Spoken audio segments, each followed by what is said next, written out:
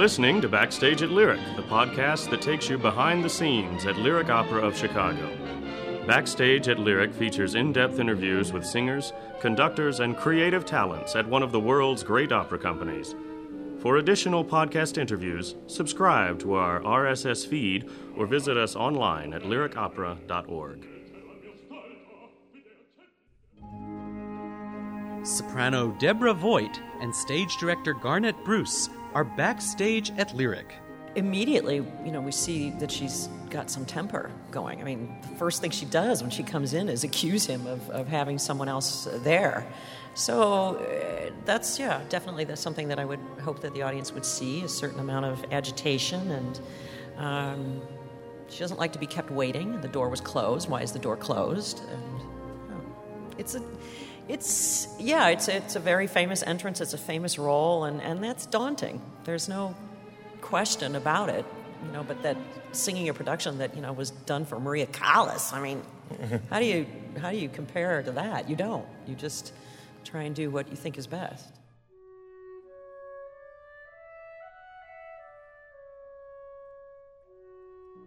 In this case, we're taking the pessimistic Russian view, and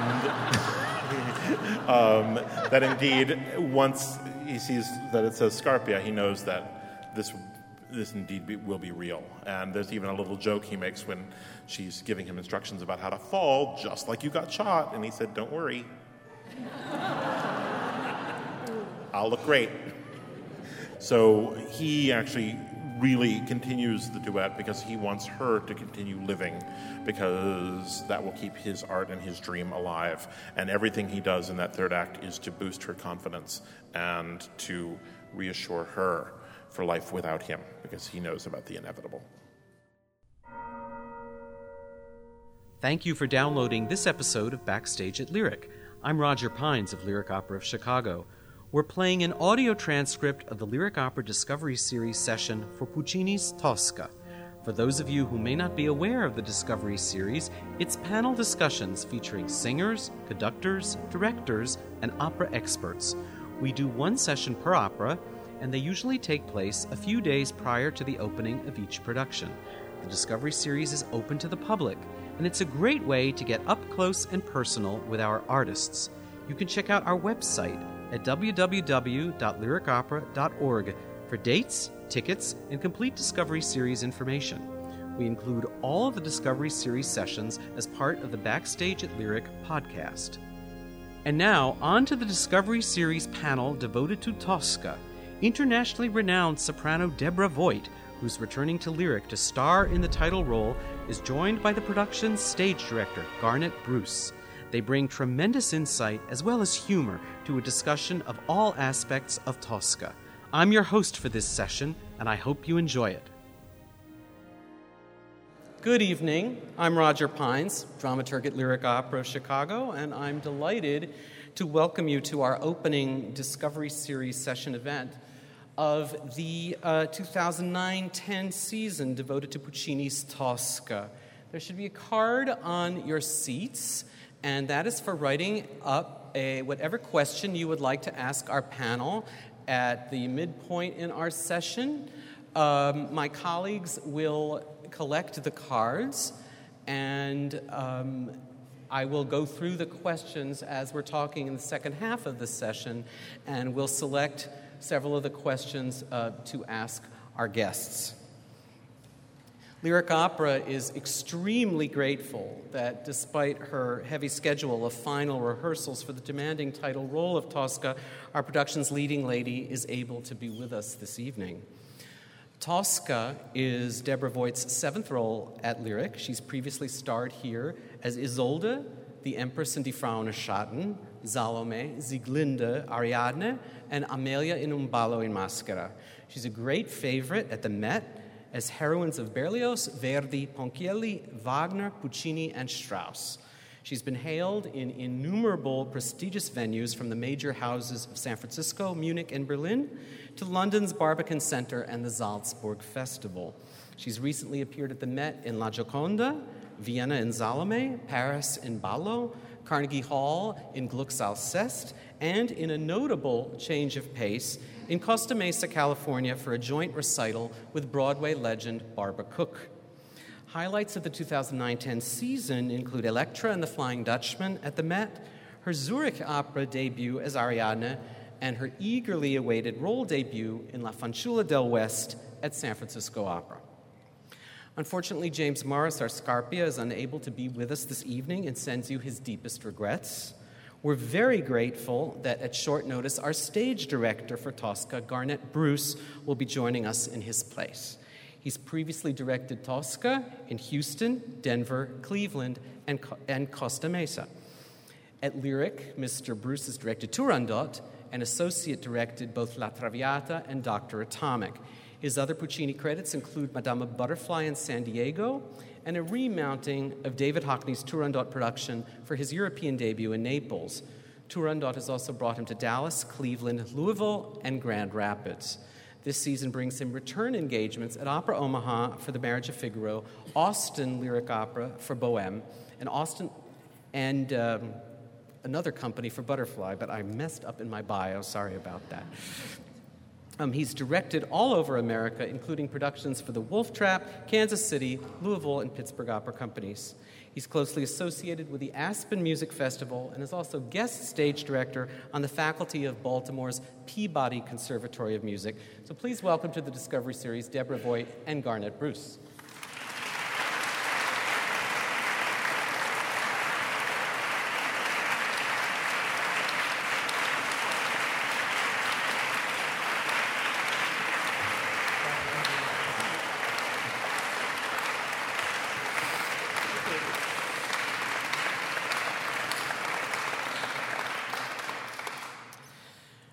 My usual story in a nutshell, for those of you who have not heard Tosca before. In Rome, in 1800, Mario Cavaradossi, a painter and revolutionary, and the singer Floria Tosca are in love. Baron Scarpia, chief of the Roman police, would like Tosca for himself. When a political prisoner, an ally of Mario's, escapes, Mario is brought to Scarpia for questioning. Scarpia gets nothing from him, and he's dragged away for execution. Scarpia makes a bargain with Tosca. If she'll yield to his advances, he'll arrange a mock execution. Tosca reluctantly agrees, but then fatally stabs Scarpia. She rushes to Mario, who is to be shot on the terrace of the Castel Sant'Angelo. Mario and Tosca anticipate beginning a new life together once the ordeal of the mock execution is over. But Scarpia triumphs. The execution turns out to be real.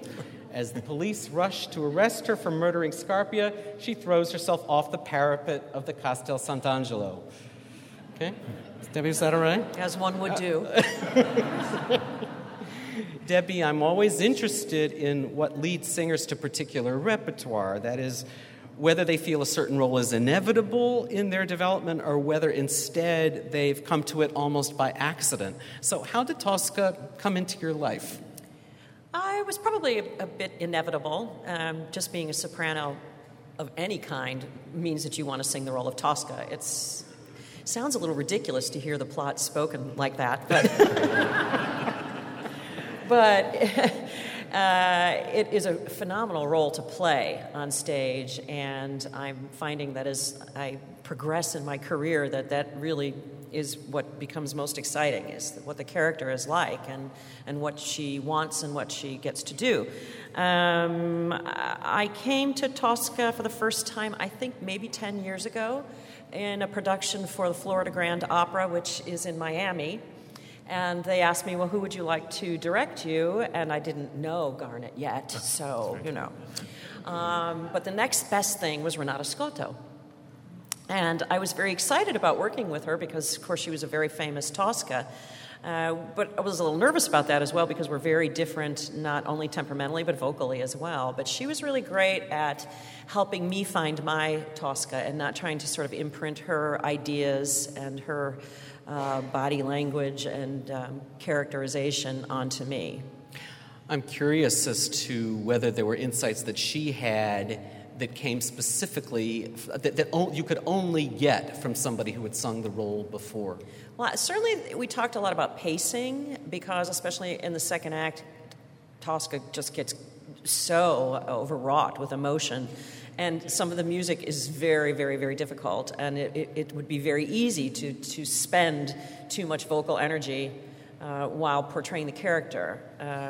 10 years later, I can afford to play with that a little bit more. But the first time around, it was really helpful to have someone directing me who had sung the role before, and especially helpful because I am afraid of heights. And I don't really like the jumping so much. And we had a jump rehearsal in Florida and arrived for this rehearsal, and they said, okay, run up the parapet, run up the stairs. Yes, okay, fine. And then I had to step up on a little platform, and then I was supposed to leap from there. And I took one look at it, and I started to cry. And I can't do this. And Renata says, oh, we fix it. We take away the pedestal. It'd be fine. Let's have coffee. They fix. So we went away. We had coffee. Bang, bang, bang, bang, bang. They fix it. Okay, time to do it again. Ran up there again, cried again, couldn't jump. And she looked at me and she says, well, you wanted to sing Tosca. And she threw herself off of the...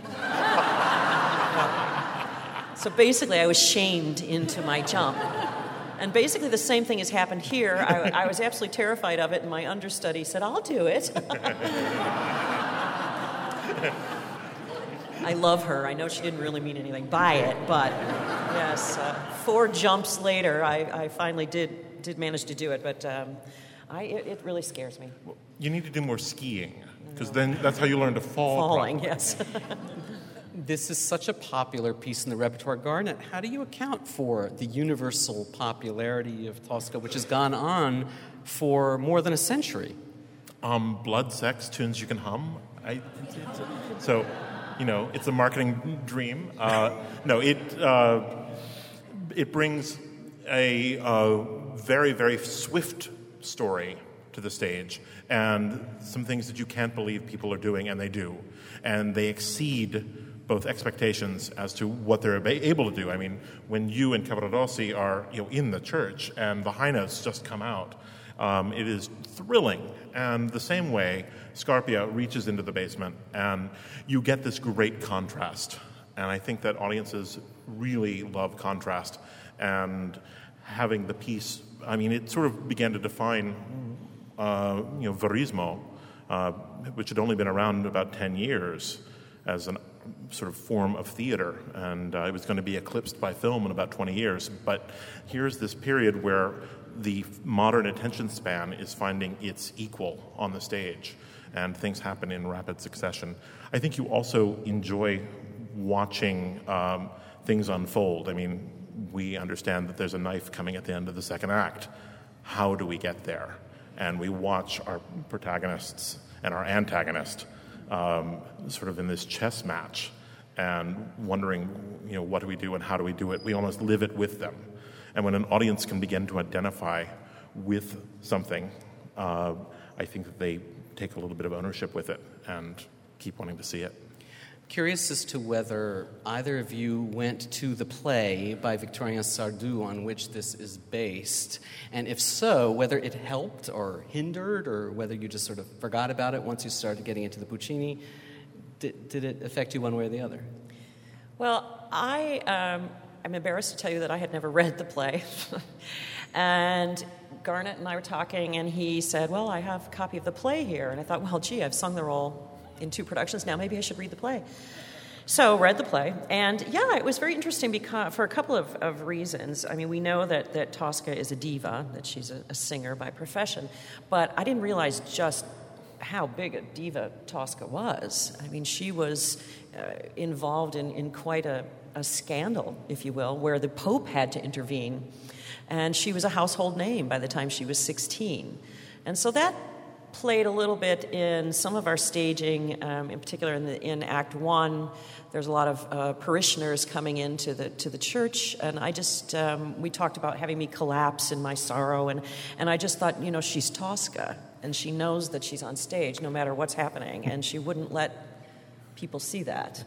So that was interesting. Also, we see a bit of her temperament manifests itself in jealousy.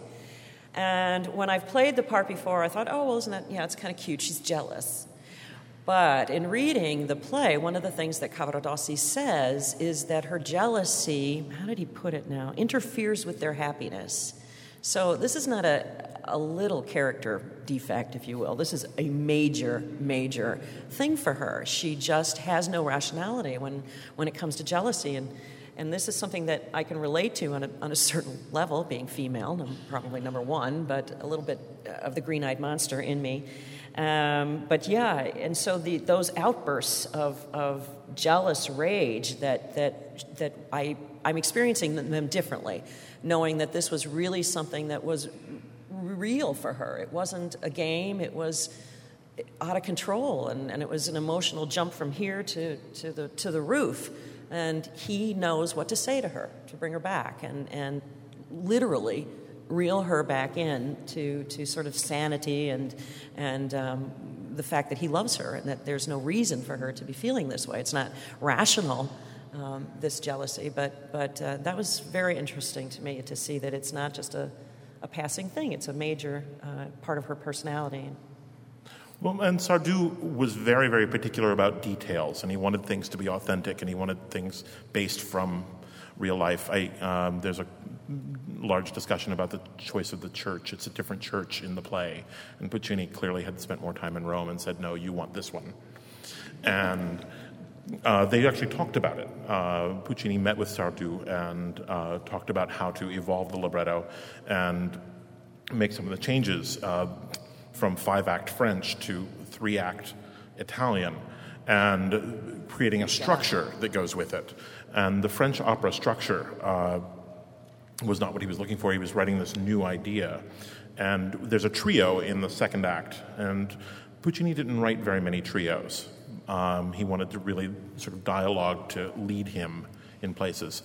But when Cavaradossi believes that the French have conquered at the Battle of Marengo, Vittoria, and the trumpets come out, and Tosca is saying, Mario, shut up, and Scarpia is saying, come on, have a little more so I can really send you to prison for something. And this 90 seconds is actually the dramatic center of the piece, and you can almost imagine him sort of plotting and calculating how he's going to lead his audience on this roller coaster ride all the way to the end. And he would do it again 4 years later in Madama Butterfly. Because of the battle that's mentioned, we can sort of pinpoint the actual date on which this opera takes place, can't we? June of 1800, yes. June 17, right. I believe, is what history tells us. And it's the Battle of Marengo. It is. Google Marengo and see what you find. Bonaparte defeats Melas. I'm curious as to whether either of you have actually visited Rome, and if so, whether you went to any of the sites, the 3 individual sites that are depicted on stage in the opera. I have never been to Rome. Does being Tosca make you want to go? Yeah, okay. Yeah. Garnet, have you been? I have, and I have pictures standing on the Castel San Angelo and realizing, that there isn't a good place to jump. So that I've heard. But you also visit the church of San Andrea della Valle, and when you realize that it was one of the first churches built with clear windows so that everybody could see the artwork, and it is big golden and white edifice with carvings and paintings on the ceilings, and that was one of not a dark, scary church, but one of light and opportunity and art and celebrating artists' work and faithfulness. So when we get to it, you try and not make it shadowy and scary, but try and make it a place of optimism and also really showing the church's power, because it is people who take the church for their own uses, this corruption that's underneath of it that I think Puccini is pointing to when he sees people using the church for personal gain, Scarpia. So Verdi had similar issues, Grand Inquisitor. So I don't know how many of you are aware of the history of the production that we're doing. It originated at Covent Garden, the physical production I'm talking about. You're going to wake up all the ghosts, Roger. Okay. But it's one of the most celebrated productions, I think, in the whole performance history of this opera. So what accounts for the legendary status of this production, Garnet? The director, Franco Zeffirelli, had avoided Tosca, and he was finally asked to do it by Covent Garden in 1964 for his friend Maria Callas and his friend Tito Gobbi. And they were going to do Tosca together, and it was the first time that Maria was going to do the role. And so he made lots of decisions based on her and telling the story in a different way. Many of you have probably seen the news out of New York about last night's avant-garde event. And many people also say, well, Zeffirelli in 1957 and 1964 was also setting the opera world on its ear a little bit by doing things differently than had been done. And indeed, in 1900, Puccini was doing things differently. The American premiere of Tosca did not go well at all. And The Strong Woman was deemed scandalous. And one of the research things says that they actually changed the staging and had her shot by the soldiers rather than... So no jump there either. Something to be said for that. So, but when you see the Italian painterly ideas that Mongiardino has created in this world, we're in awe of it. The first time that I walked on stage, we are here in the summer to do technical rehearsals and lighting. I had not seen this before except in pictures. And you're part of history. And you realize the decisions, the staircases, the sort of angles, the things that Zeffirelli did to help singers tell the story, to get voices over the orchestra, to navigate certain passages. In the second act, there's a place where we actually have a trap door, and the torture chamber is got a second room downstairs, and he wanted the fires of hell to come lapping up, and it allows for Tosca to kneel there, center stage, rather than by the wall, and be supplicating and in horror while she's looking down at Cavaradossi being tortured. And then she can turn and look up at Scarpia and go... Or the tenor making Google eyes at you, which is what's really going on. I'm like, and he's going... Do we need to turn his light out? No, it's okay. Great. I can handle it. We can do that. So those are the ghosts that I speak about when you see this set and you see this world that they've created. And Zeffirelli was doing something different. He wanted to create something of the monumental nature of the church and of Scarpia's office. And so the pieces really overwhelm. They are twice as big as real life, and moldings, up to your ear in the church, and so that you really get a sense that, you're just seeing a part of something much, much bigger. And I think that actually makes the human story more poignant. Are there elements of, all we can see on video of that production is the second act. So are there elements of the staging, the original staging, that you're actually incorporating? Well, the doors are still the doors. So, those didn't change. But that's a lot of years ago to have any sort of semblance of and also, Garnet is dealing with singers who have done this opera a lot, and he has had to allow some of us to do what we want. And it's not been the easiest of situations for you, so bravo. Thank you. But no, ma certo. You deal with the people you have. And they tell the story. I said with all great affection, because it's... and what they bring. And there's a strength that Debbie has. And we talked about the strength of Tosca's character. And it comes from this foundation in faith. And finding those places in the score where she realizes with a small genuflection, that she is of a faith and that she has this foundation that Cavaradossi does not. Cavaradossi is not afraid to curse in church, where, Tosca understands that there are some lines you don't cross.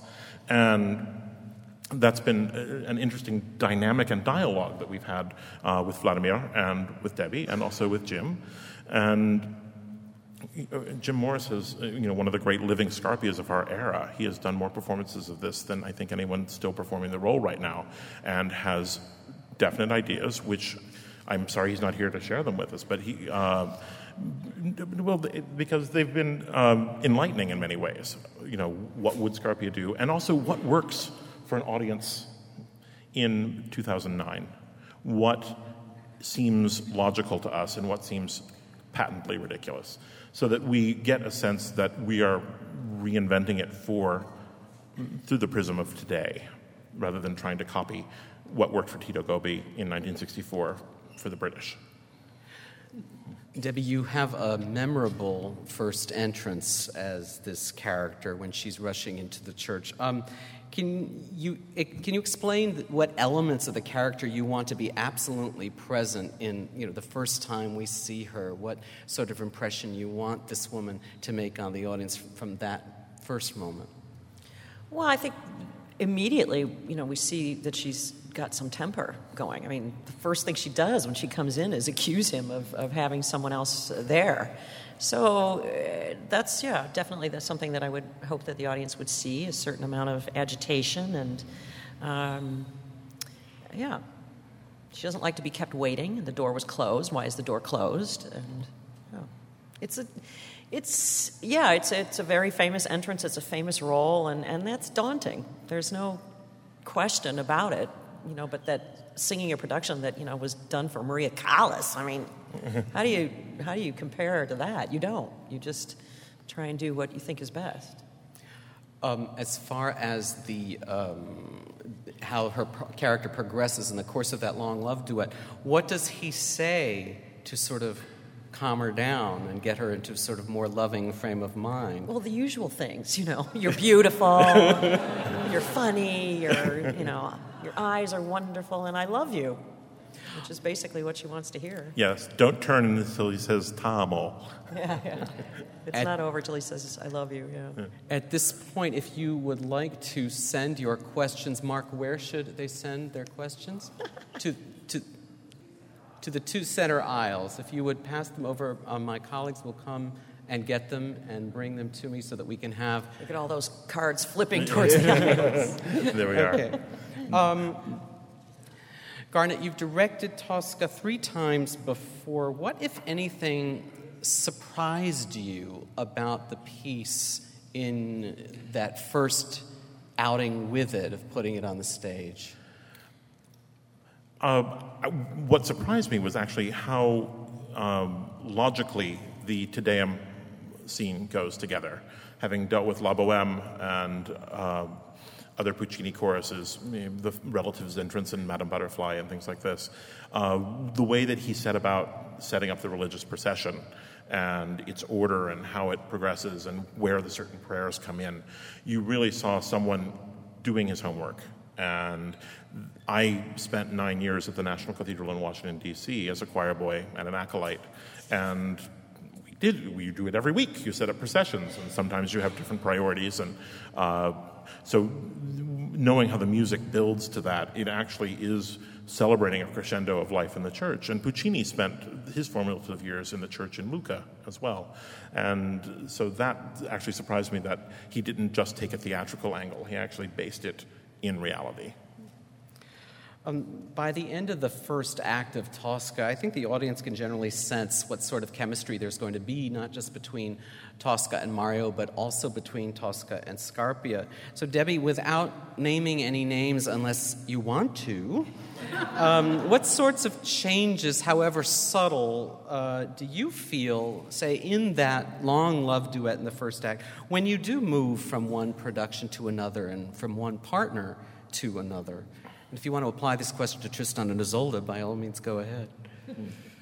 I'm not sure I understand. Well, when you move from when you're singing with one tenor and then in the next production, do you remember things that you've done differently as a result of your response to a different partner in a duet as substantial as that first act love duet? Sometimes, yes. A lot depends on the chemistry of any given person that you are working with, and Vladimir and I have found some very sort of organic gestures and a very organic sort of relationship between us that I think is very sweet, and I think that it makes it very clear why she is so crazy about him, because he's very endearing, and as Vladimir is as a person, but also as Cavaradossi. So is there a sort of playful element that he brings to it that you can respond to? Yeah, he does. He really does. He actually tapped me on the rear end as I was running out of the church the other day. I don't know if that one's going to stay or not, but surprised me. But yeah, I mean, it really depends if you're, this never happens, of course, but if you're stuck with a tenor who has no sense of play or romance or passion, that makes for a very long evening. I had to tell a tenor whose name I will not mention that you are the boy. You have to sort of move this thing ahead. I can't be grabbing you. You have to grab me. So. But I think, too, the relationship between Tosca and Scarpia can be interesting, too, because clearly we understand that he's got a thing for her.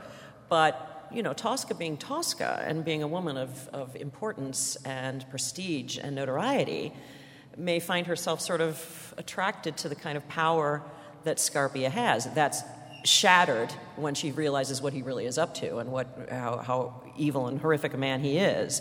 But, and with somebody like James Morris, he's easy on the eyes, not bad to listen to, so it can make a nice sort of, he offers to help you. He does, yeah. Because Cavaradossi is cheating on you with this Marchese. Right. So, he's going to help you get to the bottom of this and get to the truth. Right. Yeah, I wanted to ask you about that whole element of Tosca, of there being some kind of unspoken attraction between Tosca and Scarpia. I mean, you really can make a convincing case for it then on the stage, or can you?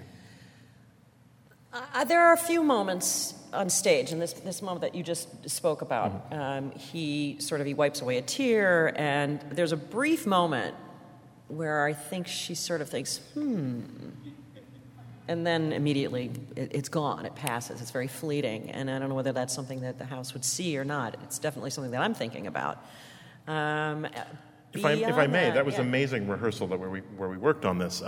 We were on a break, and they were still discussing this moment. And so she picks up her score, and she goes and sits right down at the piano, and she plays this entire orchestral interlude.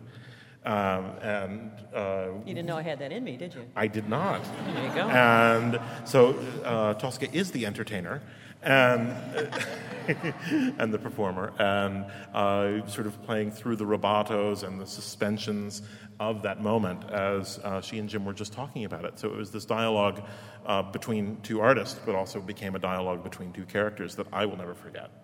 Too bad we can't incorporate that into the opera somehow. First piano playing Tosca, that would be really wonderful. Well, after she kills Scarpia, she could have rushed off to Mario immediately thereafter, but instead she takes time and she puts the candlesticks beside Scarpia's corpse and the crucifix on his chest. So what prompts her to do all of that, to take the time, precious time, to just do that whole little routine? Well, I have to say that, I'm sure that Puccini just wanted to drag it out and make it fabulous, so that's probably how it started to begin with. But that being said, she's a very pious woman and has just done an absolutely horrific thing. And maybe in some corner of her mind, she's thinking that it's not quite so bad, that, the penance that she's going to have to do for this won't be as severe as if she takes time to set up a sort of burial, quasi sort of... To honor him. To honor him. And his commitment to some things. To some extent, yeah.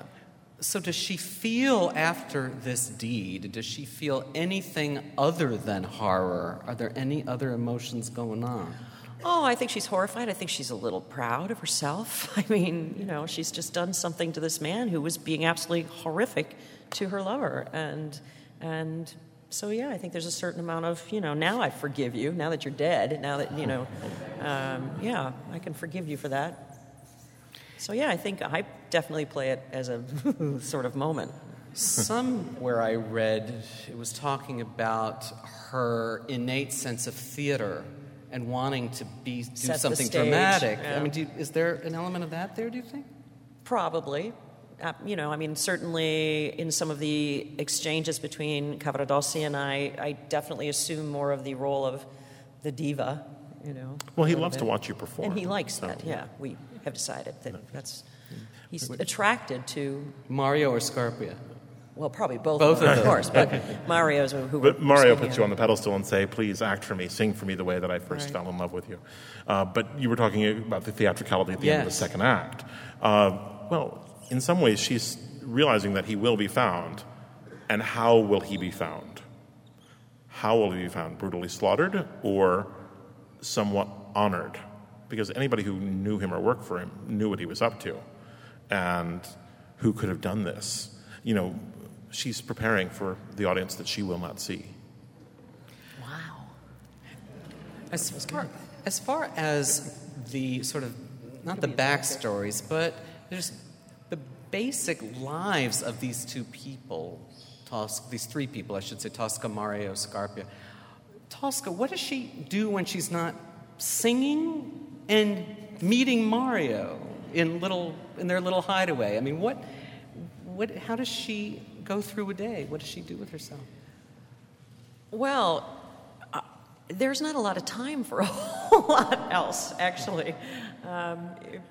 I mean, I don't mean in the course of the one day in which the opera takes place, but generally. No, I mean, if I compare, she's an opera singer. I'm an opera singer. She has a much more successful love life than I do, but then again, he's executed, so, what does that say, right? What does she do? She probably plays cards a little bit. She's in church a lot, this woman. So I don't think that probably leaves a lot of time. She's learning a new cantata, which is being performed in 10 minutes, and, so... What about Mario and Scarpia? I mean, Scarpia, we see him, he's questioning a prisoner and sending him off to be tortured, and then he's in the church, lusting after Tosca. So what does he do the rest of the time? He tries to assert control over Rome. Rome was in a time between the popes. There wasn't really any leadership there. He was from Naples. He was brought in to control the city. He's installed the secret police, his spies, Spieri. And there's also the military leadership from the Neapolitan kingdom, which was basically Austrian, trying to fight against the French. And so Cavaradossi being a Frenchman, the sacristan sets that up in the beginning and just calls him a Voltairian, a student of Voltaire. He needs to be out of my church. And Mario stayed in Rome for Tosca. And he was studying art and got involved with political movements. But he decided to stay even though it was a dangerous time because he was so in love with this woman. And he's just picking up jobs when he can. He's restoring, damaged paintings in the church and sketching. One thing I keep reminding Vladimir is that Rodolfo's the other guy, the poet. This one's the painter. So, and then Scarpia is, he's got a secret police. He's got a desk full of projects. I'm sure he's got a number of worthy suspects that he needs to have locked away so that he can gain complete control. We haven't talked much about the vocal side of things. So, Debbie, let me ask you, we all know all the big, expansive portions of Tosca's music, whether it's in the Love Duet or Vici d'Arte or, the end of Act 3, but we don't necessarily associate the role of Tosca with truly intimate singing, but there are a lot of passages where I think that is absolutely what is required. So where do you find the moments where a quieter kind of expression really sort of comes to the fore? Well, it's pretty clearly marked by Puccini pretty well, and some of the text, especially in the first act, in the first scene with Cavaradossi, where she's describing their little cottage, and it's very intimate, and it's nice to be able to play with those moments. There are a few places in the third act as well that is very, very lyric. The difficulty... Your Dream of Spain. Dream of Spain, for example. The difficulty is that immediately after that, there's a very stentorian, huge outburst, especially the second act, right before the aria that everyone knows. It's a lot of very loud, very high singing, a lot of real angst and drama, and it does make it difficult. It's certainly the challenge of the role. And they all have them.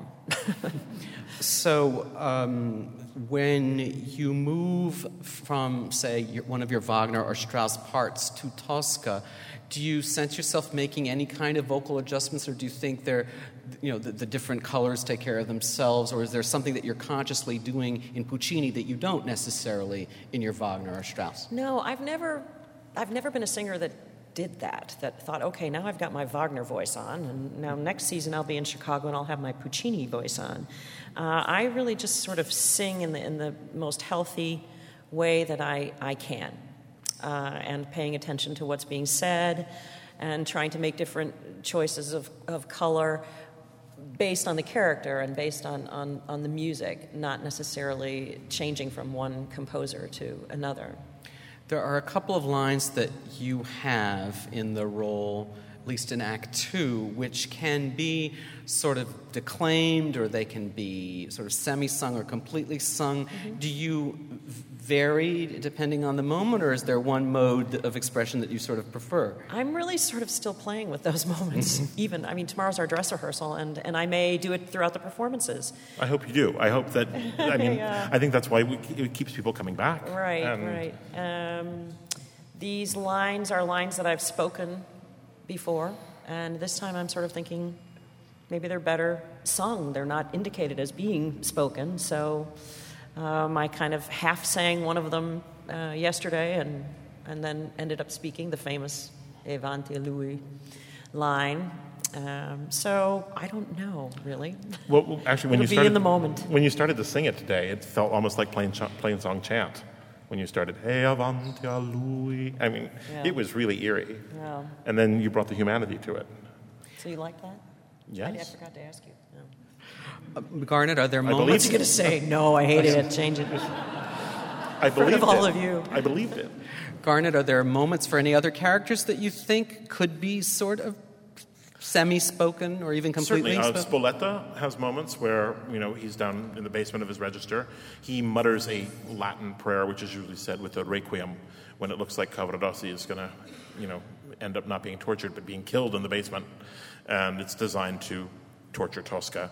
And ex judum iura nevit. It just sort of rumbles down there. And John Easterlin, who's singing Spoletta for the first time, is a very, very shrewd actor. And he said, do we want that heard or do we want that, sung? And I said, well, I think we want that heard. And he went, then I'm going to speak that if that's all right. And so we're experimenting with those things that make it live in the theater. That's our job. Our job is to make sure that it connects with the 3,400 ears or I guess 6,800 ears in the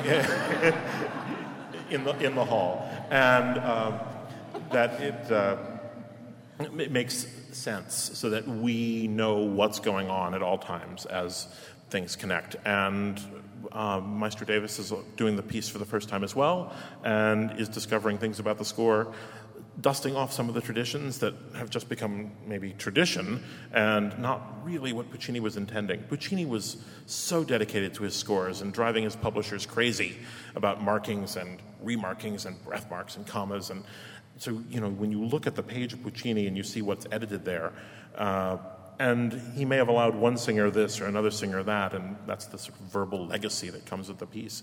But when you do what he was really thinking, you really start with a great foundation. And so that's what we do in rehearsal, and we build from there.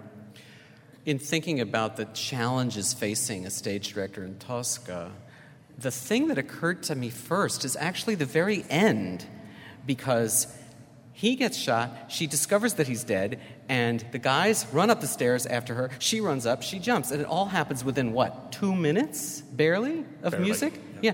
How does that all happen on Mirrors. stage?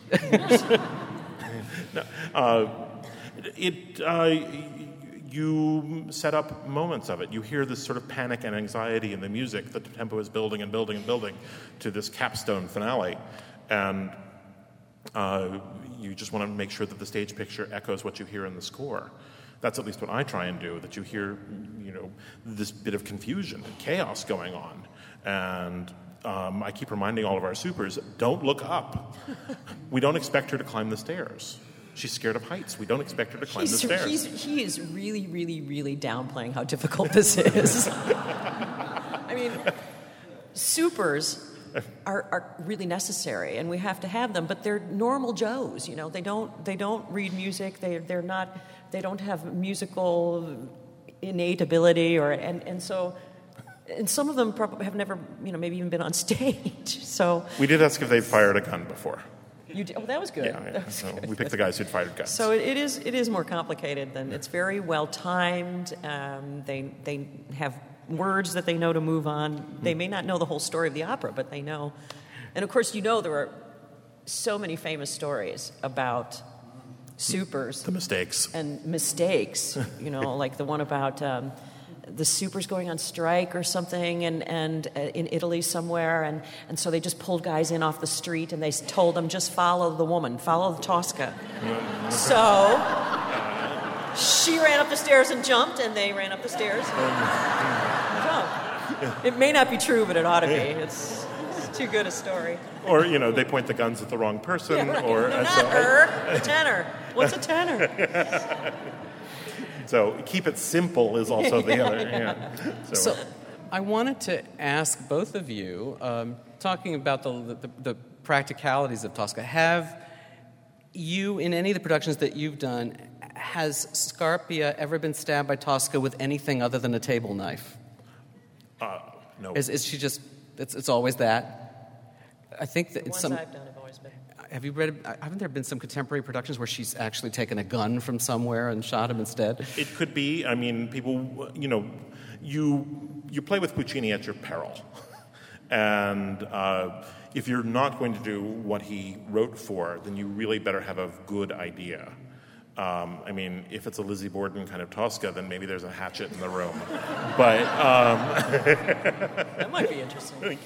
well, if she's angry enough. I was just reading last week that somebody in my neighborhood in Baltimore attacked a burglar with a samurai sword he had. And I was like, uh-oh. So, I mean, these things actually happen. People do, at their defense, do things that you would not ordinarily imagine with knives. And the steak knife. And it's, it's in the moment. No, I mean, I haven't seen him bludgeoned yet. Another portion of Tosca that I think can be sort of perilous in terms of just putting it on stage is what you and Scarpia go through physically in the course of Act Two. He gets to throw you around a little bit. So have you learned any sort of tricks where you can say to your baritone, do it this way and then I won't get hurt on stage? No. But, that being said, we try to be... It's like dancing a little bit. Yeah, it is a little bit. I mean, I know that I've got Jim Morris. It's like leaning up against that pole. I mean, he's, that solid. And so that's really nice. I'm able to... And he's done this so many times. That, Didn't he say, he's like, hit me here? Yeah. He And likes... you're like, you can go and punch me. Okay. So. We haven't had any mishaps. And Chicago's very careful. We have a rehearsal. What is that, Chuck? What is his title? His fight coordinator. The fight coordinator, so that I don't stab him for real. No black eyes, that kind of thing. So. Yeah. All of you in the audience who are historically minded as far as lyric opera is concerned may remember that our first Tosca in our very first season was Eleanor Stieber. And Debbie, she is a singer with whom you share a lot of repertoire, not just Tosca and Fanciulla del West, but several Wagner and Strauss roles as well. So I'm just curious what qualities, whether vocally or dramatically, or just artistically in general, what qualities of Stieber's what does she represent to you? Well, I think, actually, the recording that I'm listening to at the moment is of Madame Stieber, and I think what I like the most about her voice is it always has a certain amount of youth to it and freshness, and that's something that you hear from composer to composer, and definitely something to model oneself after. I'm one of those, opera singers who did not grow up listening to Maria Callas or Eleanor Stieber or anyone else. The people that sort of influenced me were people kind of like, and I'm going to embarrass her now because she's here, but my junior high school music teacher is sitting right over there. And it was really, come on, Judy, stand up. Say hello. Judy, come on. Yeah. And really, that wasn't that long ago. Anyway, so I have tremendous respect for these wonderful colleagues that paved the way, but I can't really pull that card out and say, this is what I really identify with. Some questions from the audience. Ms. Voigt, you have been a brilliant host for some of the Met HD performances in movie theaters. What are the particular challenges of that kind of work? Well, it's very challenging for a lot of reasons. Number one, it's unpredictable. Anything can happen, such as a very famous international diva, whose name I won't mention, deciding that she will not come out of her dressing room at the appointed moment. And I'm suddenly left on camera live in front of, and they're going stretch, stretch, stretch, and she won't come out. And so that's really kind of scary. But karma being what it is. Anyway,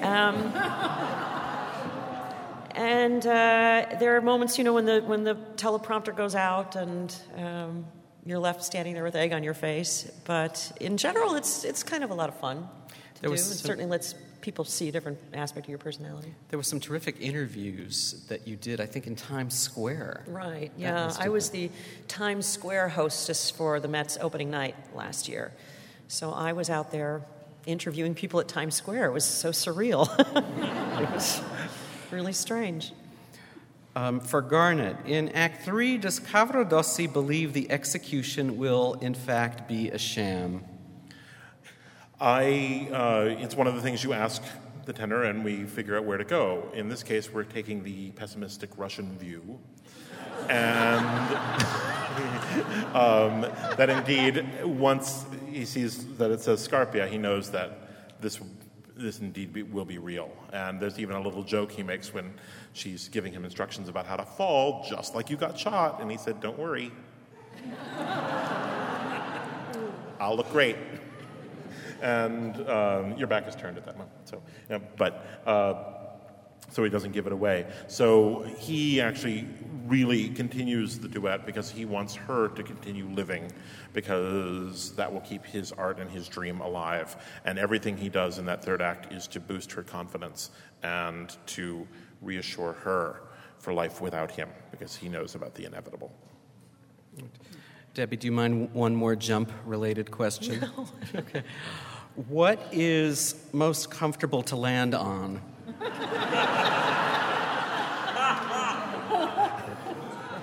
Let's see, 6'5".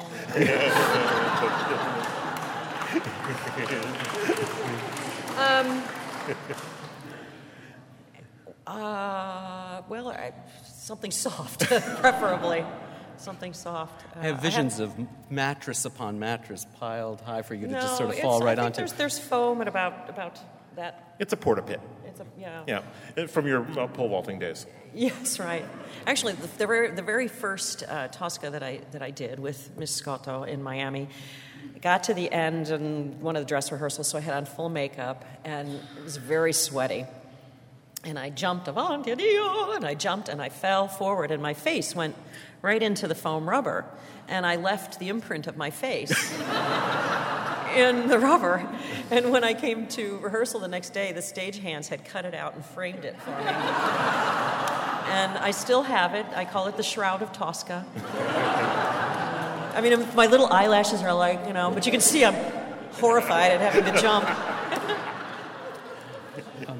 Well, but speaking about the jump, if I may, one of the things that's the most important about it is that it is again a testament of her faith. The last thing she says is "Avanti a Dio," and the music soars to this climax, and the lights turn on, and she's lit up like the beacon, just like that angel on top of the church, and that is the final moment that we want to remember. Well, why don't we go to a blackout then? So just skip the jump altogether. But like so many of the great tragedies, we have to see that the candle has been extinguished and snuffed out, and there is the tragedy of the moment. Hopefully, from what we see, that something that was so vividly in the picture has now been removed because of the circumstances. And so I make sure we focus on that moment right before the jump and what that means, and make sure that that is the dramatic and staging climax of that 2 minutes that leads up to it, because there is I think the point of the story. Ladies and gentlemen, we have a dress rehearsal of Tosca tomorrow, so we have to let these two go, and I want to thank you ever so much. This has been fantastic.